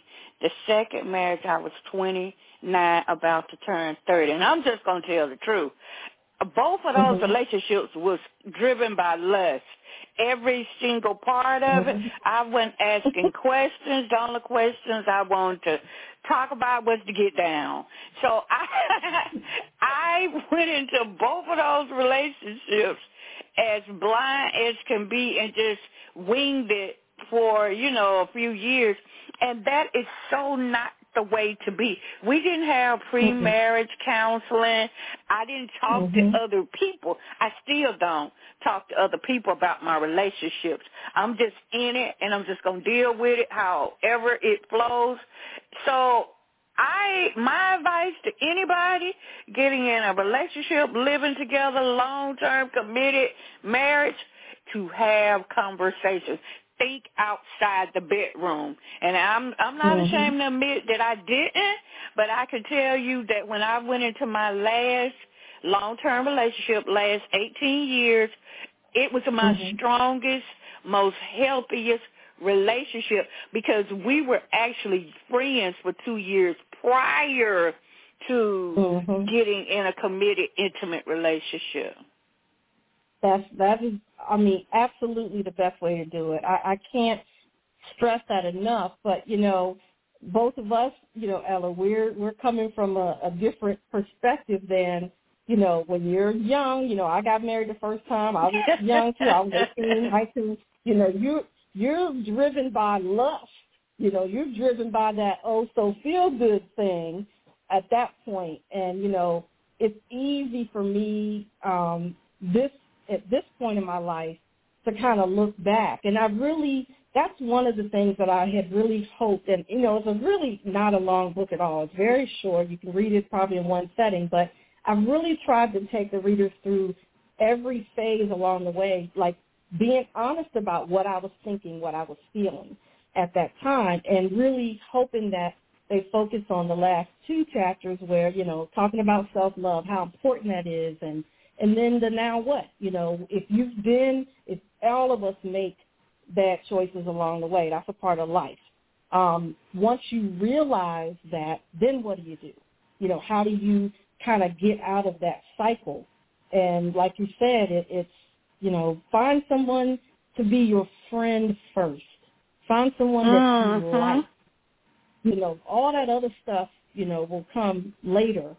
I think now we might be getting into the divorce after 50, but I have a completely different perspective on all types of relationships at this point. And one person that did a review on Amazon of this book really talked about how this isn't just about love relationships. It's about relationships in general. You know, how to treat, how to communicate, you know, all of that. So even though it's called Love Lessons, there's some things in here that you could, you know, could benefit you in all types of relationships, because it's really just about respect for yourself, the other person, honesty, communication. You know, expectations, again, is huge. Even with your girlfriends, you know, what do you expect from a friend? That's important too. Some friends have different expectations of what that means. So, all important stuff. So the divorce rate for people over 50 is increasing. And as we move into this next segment of you and your She Dared to Dream conversation on divorce after 50, I would love for us to talk about how to adjust your everyday life after divorce when you're over 50, and also discussing how to grieve, because when I left my last marriage, it was like a death to me. I was grieving because I had put so much in it. And when my life partner passed away in 2020, grief just overcame me. It took the best of me. It got the best of me, and it was just a miserable time. And so I had a good support network. I went to therapy. I tried to focus on myself, but I asked myself 2 questions after the second divorce and after the death of my partner. What do I care about the most?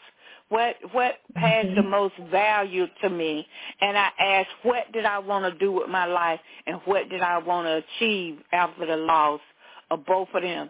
And so that's why I was really excited about us having this conversation, Love Lessons, Divorce After 50. So, Terry, I'm going to turn it over to you and let you take us into this She Dared to Dream conversation. Okay. Well, you know, I think, Ella, you posed some really good questions, and those are very valid. You know, how do you adjust? And it is an adjustment, and you mentioned, you know, you were grieving, and it absolutely, you know, I'm still grieving. I'm going to be honest with you. I think that I'm still grieving, definitely number 3, you know, that's fresh. But there are things, as I was writing this book, there are things that I realized about hubby number 1 and hubby number 2 that, you know, if I could go back, would I do something different? I'm not so sure. But the thing I think is important, Ella, to really put out there is everyone's different. Each and every one of you are different, and how you handle this loss, you know, whether it's you doing divorcing or the other person divorced you, or like you said, Ella, in your instance, you know, unfortunately the death of your partner, you know, how you deal with that and how you grieve, it's going to be different from one person to the next. And I think, you know, when we are going through something that's not familiar to us, we sometimes try to find someone or something to connect with that seems familiar. This is usually for people with uncharted territory. You know, I have a very, very close friend of mine who also went through a divorce last year, and her husband had been together 30 plus years. They had been married for 30 years, and the divorce seemed to just come out of nowhere for her. And it's a very different process. You know, I'm grieving this 5-year marriage, 6.5-year relationship. She's grieving her life. You know, she grew up with this man. She had children with this man. So every situation is different.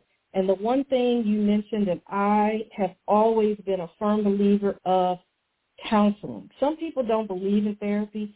I absolutely believe in therapy, because throughout my life, I've, you know, gone to therapy here and there. And it's interesting, Ella, when I went through this last divorce, like I said, I was completely broken. I didn't go to the therapist that I had been going to for the last 25, 30 years. I went to someone completely new. And it's so funny how life happens. It just so happens that the woman that I ended up with, she had, like, her client base was primarily dealing with people who had a similar situation like mine where, you know, there was an immigration thing involved. So she had a lot of knowledge and understanding about that process, which was good because I needed someone that understood that. And from the perspective of it was a very lengthy, difficult process to go through. So again, thinking about, you know, you're over 50, you've gone through this, you know, transition later in life, you know, you've lost your spouse, your partner. Like I said, no matter how the loss occurs, it's going to be a different healing process and a different, just the whole grieving and everything. You just need to kind of let it happen naturally.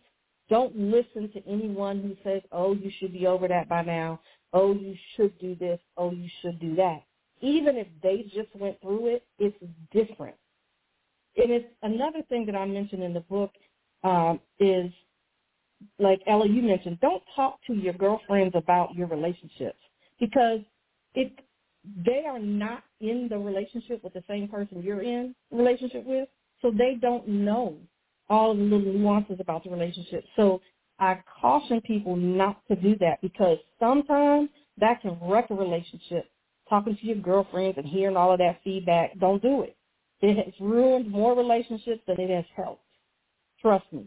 So the same thing when you're going through your transition process or your grieving process, you know, with divorce, you really should be cautious about, you know, listening to a lot of other people and their experience because yours is going to be totally different.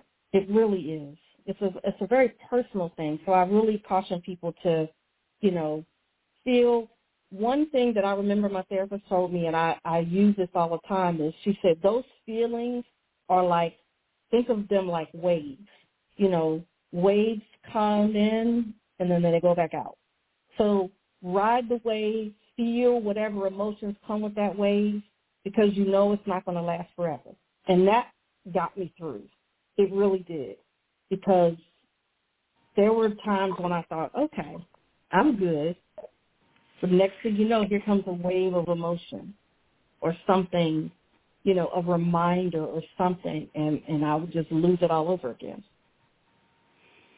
I understand that because I think for me, the first year, I fought guilt and shame and the shoulda, woulda, couldas. If I could have did more, if I could have called the ambulance earlier, if you know, if I had said this in those last 2 hours, you know. So I battled myself internally the first year, and I went into therapy.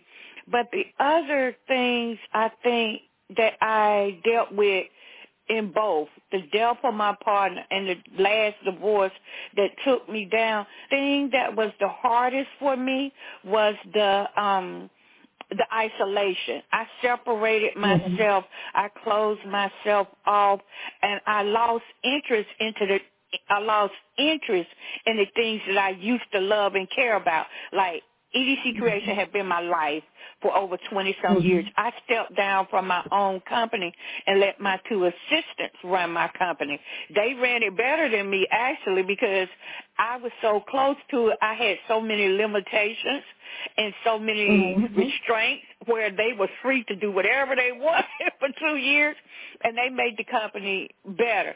But I had lost interest in it. I was burnt out. I wasn't happy with how I looked. I didn't feel confident in the decisions I was making. I just really struggled with the divorce and the death. And when people don't realize, the people on the outside looking in, they're the same. They're the same, at least for me. It was the same for me.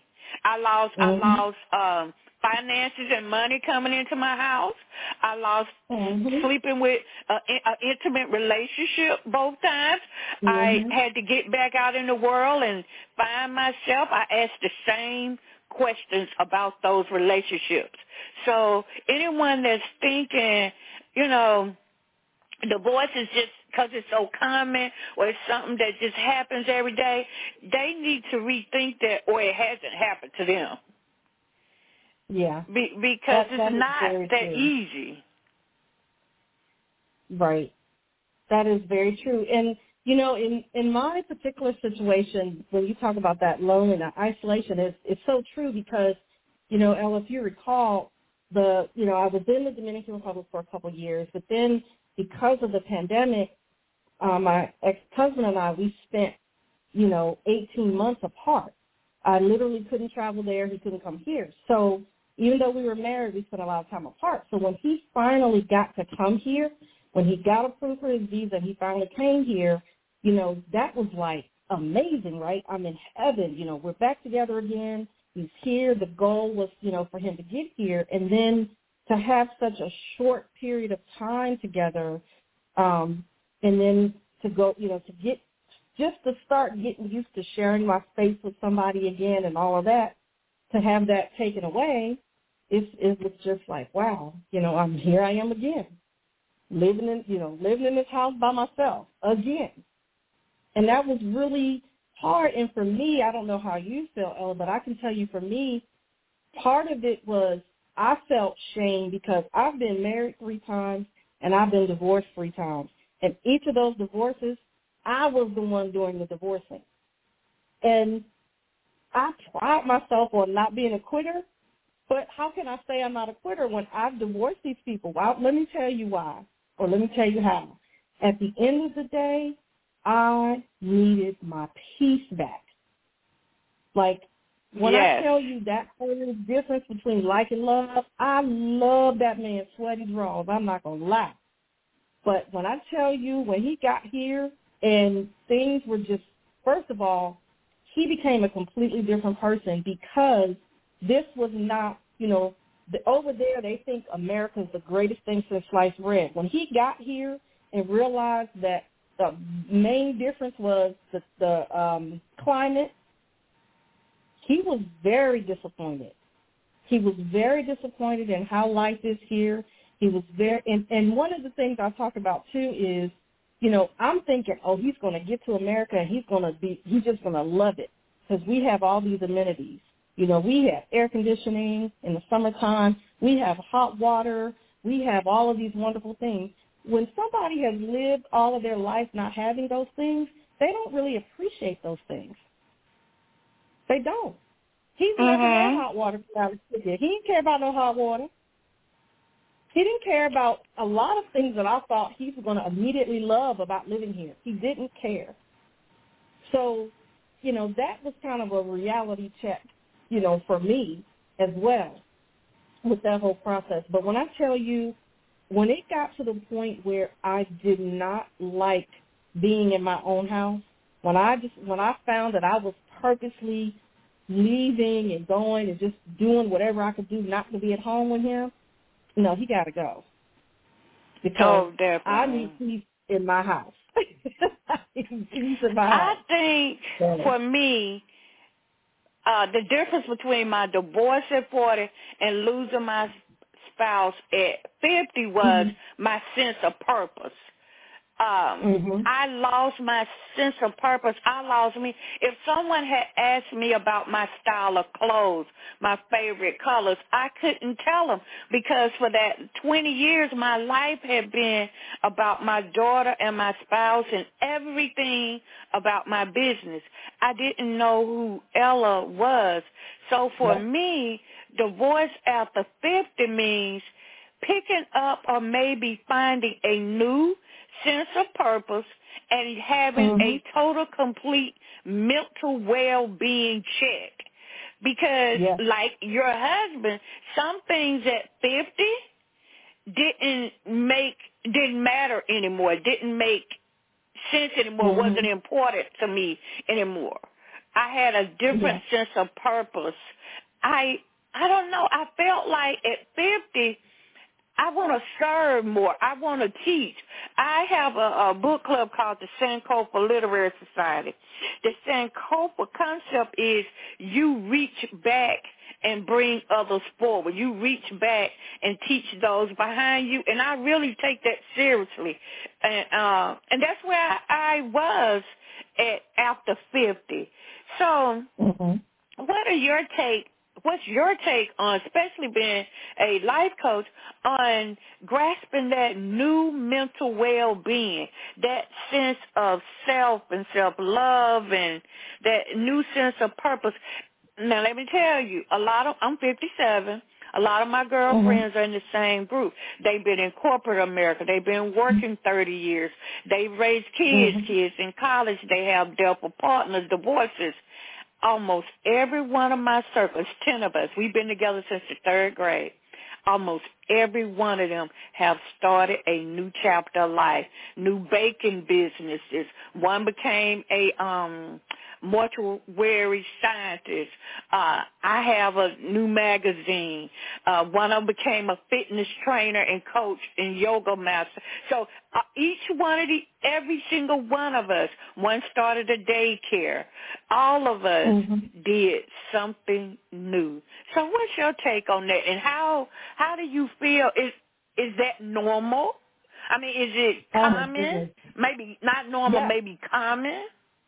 Yes. And actually, what I've I've had a few of my life coaching clients who have been in this, empty nest syndrome or whatever. And it could be because the kids left and, they're grown now, or like you said, divorce. But it is absolutely the most important thing is to rediscover yourself or remake yourself. It can go either way. A lot of women, 50 plus, they have lived their lives for their children, for their spouses, for their careers. And when they get to this point in their life and they have this major life change, no matter what it's for, they do find themselves asking themselves, what's next for me? And I'm so happy, Ella, to hear that your circle of friends, they've kind of found their way into doing some things that maybe, they never thought they could do. Maybe it's not even something they thought about before, but they have interest in it now and they're doing it. That is all, like, the best way to kind of get through this is looking at it like a new chapter in your life. What's going to be in this chapter of your life? What's happening back there is gone. Not that you don't remember it and not that it doesn't shape who you are moving forward, but, you have to rediscover yourself.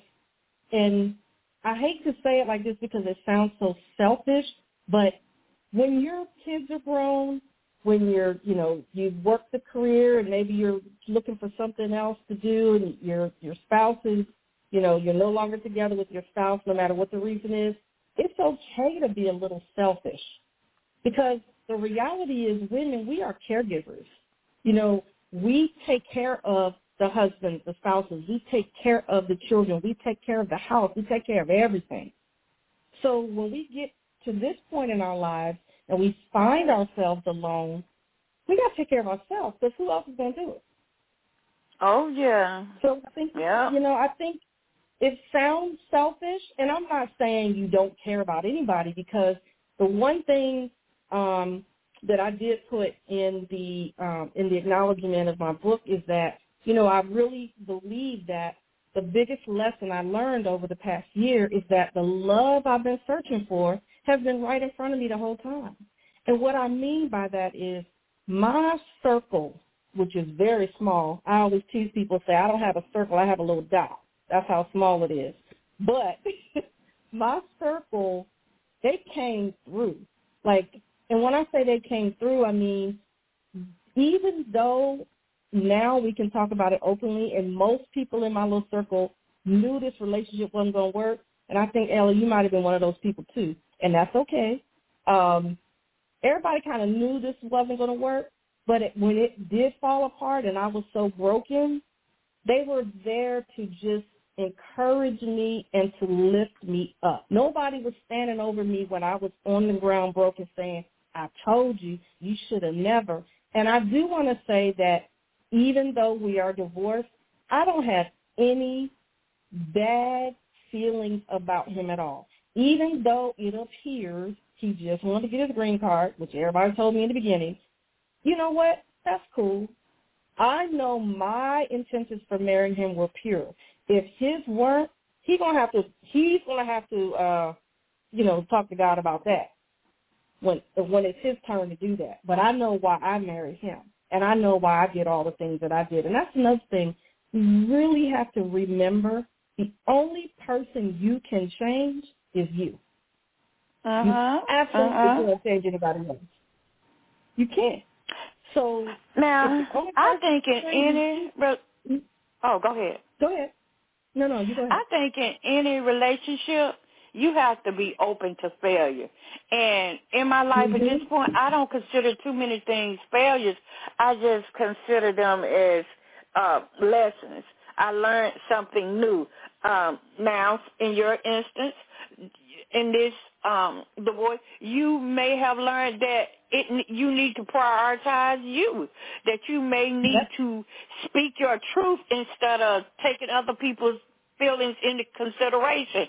It's always lessons to be learned there. So I feel like I fail forward. Yes, and I love that. And actually, there really can't be success without some failures, because I see that quote unquote failure, and I that word bothers me sometimes, but I understand the purpose for it. But to me, it's like, you have an idea, you want to do something, so you try it, and it doesn't work out the way you want to do it. So you tweak it a little bit, you make some adjustments, and you do it again until you get it right. That's always been my attitude. Now, I know there are some people that aren't like that. If they try something and it doesn't work, they're done. They don't want to do it anymore. It's too hard. But that is not me. So I do like, what you put about talking about failing forward. It means just that. It's okay to not accomplish something exactly the way you wanted to, but keep moving forward. Don't let it stop you getting your grasp. And certainly don't let it make you go backwards. Keep moving forward. And there's something else may come out of, that fail forward scenario for you. I think about sometimes, Ella, I'm sure you've seen memes and people talk about all the time that, sometimes we have this idea of what we want. And, sometimes God's plans are a lot bigger than ours. And what he has in store for us is a lot bigger than anything we could have imagined. But at the time, it's like, well, gosh, why didn't that work out for me? Why didn't I get that? Because there's something better down the road. But you got to keep moving down the road to get to that. Exactly. So with these She Dared to Dream conversations, masterclasses, I want people to concentrate and focus more on the possibilities versus limitations. And that's why I started this for women over 40. Let's think about all the possibilities and not the things that limit us. If you think it's money, there's so many ways to do things. I had a coaching session with a guy yesterday, and his problem was money. I said, well, then do ebooks. Instead of publishing a printed book, then do an e-book, do Kindle Vella, do chapters. If it's time, wake up 30 minutes earlier or stay awake an hour later. So concentrate on the possibilities. If it's something you want to do, get an education about it. Go out and get a podcast, take a class, a webinar, do a workshop to get the education. But I want people to focus their attention on the possibilities and not so much the limitations. And one of the other things I want people to do is take accountability. In my younger life, I blamed the whole world for every shortcoming, everything that happened to me. Now I get to make a decision about everything that happens in my life and take accountability. If you said you wanted to open a shop for the last 10 years, if that shop is not open, there's nothing in the world. There's nobody's fault No one can take the blame for that but you. So, ladies, let's take accountability. And she dared to dream. If you dream it, you can do it. You can claim it. If you will be accountable for getting up and taking action, setting some goals. Then when you set the goals, set the actions that need to be taken. Hold yourself accountable. And the one other thing that with these classes, She Dared to Dream, I want people to focus on what you can control and having the courage to do it. We're talking about divorce over 50. We cannot control a man. We cannot control how they treat us or how they feel about us, but we can show up for ourselves. And I'm proud of you, Terry, for saying enough is a damn enough. I'm out. And in 5 years, and not be 15 years later broken and bitter and, have missed the opportunity to look at the possibilities. Yep, absolutely. I agree with everything you said. And, that's the thing. The reality is I could still be married to hubby 1, 2, or 3 today if I hadn't taken that stand and said, like you said, enough is enough. And, really for hubby number 3, it was just a matter of we just weren't compatible. I mean, at the end of the day, we just were not compatible. And not just that we weren't compatible, but he really didn't understand that it's okay to kind of give a little. I mean, the most glaring thing I will say is when I met this man, I didn't know Spanish. Now I speak, read, all of that Spanish very well. He still doesn't know English. I cared enough about him to want to learn the language so I can communicate with him, but he did not care enough about me to want to learn my language so he could communicate with me. So that was very, very telling, if you think about it. So I was the one doing all of the work, and I was tired. I just, one person cannot carry a relationship. And no matter how much I loved him, I could not love enough for the both of us to make that relationship work. I couldn't. And that, if the relationship is not fulfilling, if it's not filled with purpose, you're not satisfied, you're not feeling in a safe place, it's time to leave that relationship, period. Be a friendship. It can even be your family. Right. If you're not feeling fulfilled and safe, it's time to go. Yep. It's just time to go. And that can be a partnership. That can be anything in your life. If you are not feeling fulfilled, full of purpose, and satisfied, it's time to go. Yep. And so with Life and Love Over 50, I think now the one thing that I would have to say to any woman that's living and loving over 50 is speak your truth. Don't hesitate. Don't suck it back in. Don't lose your shine. Don't, shy away. Step to the front. Take accountability for your mental health. Take accountability for your self-love and care. And speak your truth, whatever that may be. And you know what, Terry, and I've been married twice and in one long-term relationship, and the one thing I can say to every young woman is open your mouth and ask. If you don't ask for a lot of things you want, get it. If you don't ask for respect, if you don't ask for time, if you don't ask for intimacy, a lot of times you're just not going to get it. Yep. So open your mouth and ask. Not scream and holler, not nag, but have a good, productive conversation and ask for what you want and stand your ground. Yes. Absolutely.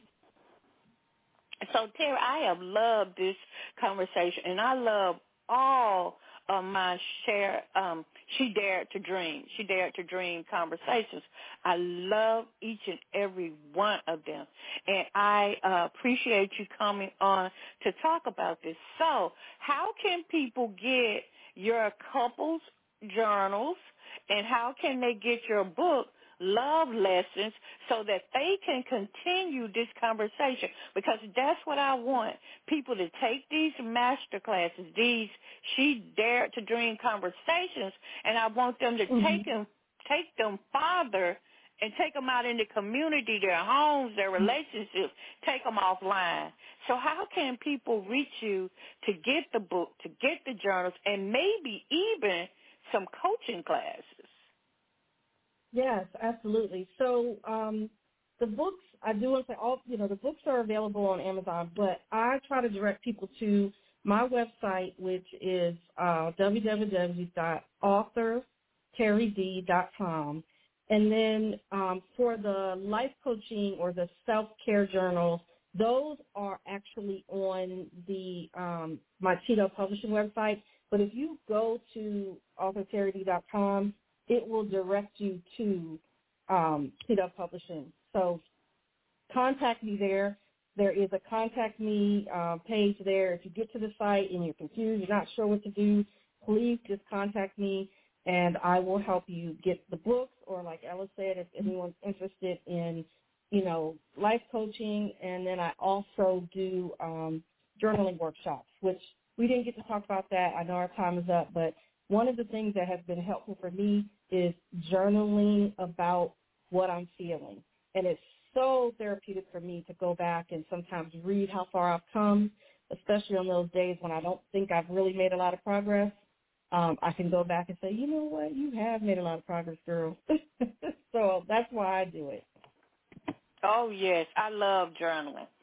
So, Terry, I want to thank you so much for joining us, and I ask each and everyone that's listening to the show to go out and tell at least 10 people about the show. You never know who needs help and empowerment, and that's what She Dared to Dream is all about, the classes to share with your sister friends. So we're going to end right here, Terry, but I hope all of my listeners will meet you on your social media pages and your website to expand the conversation, to elevate the conversation. And thank you so much for joining us this evening. Well, thank you for having me, Ella. I appreciate it.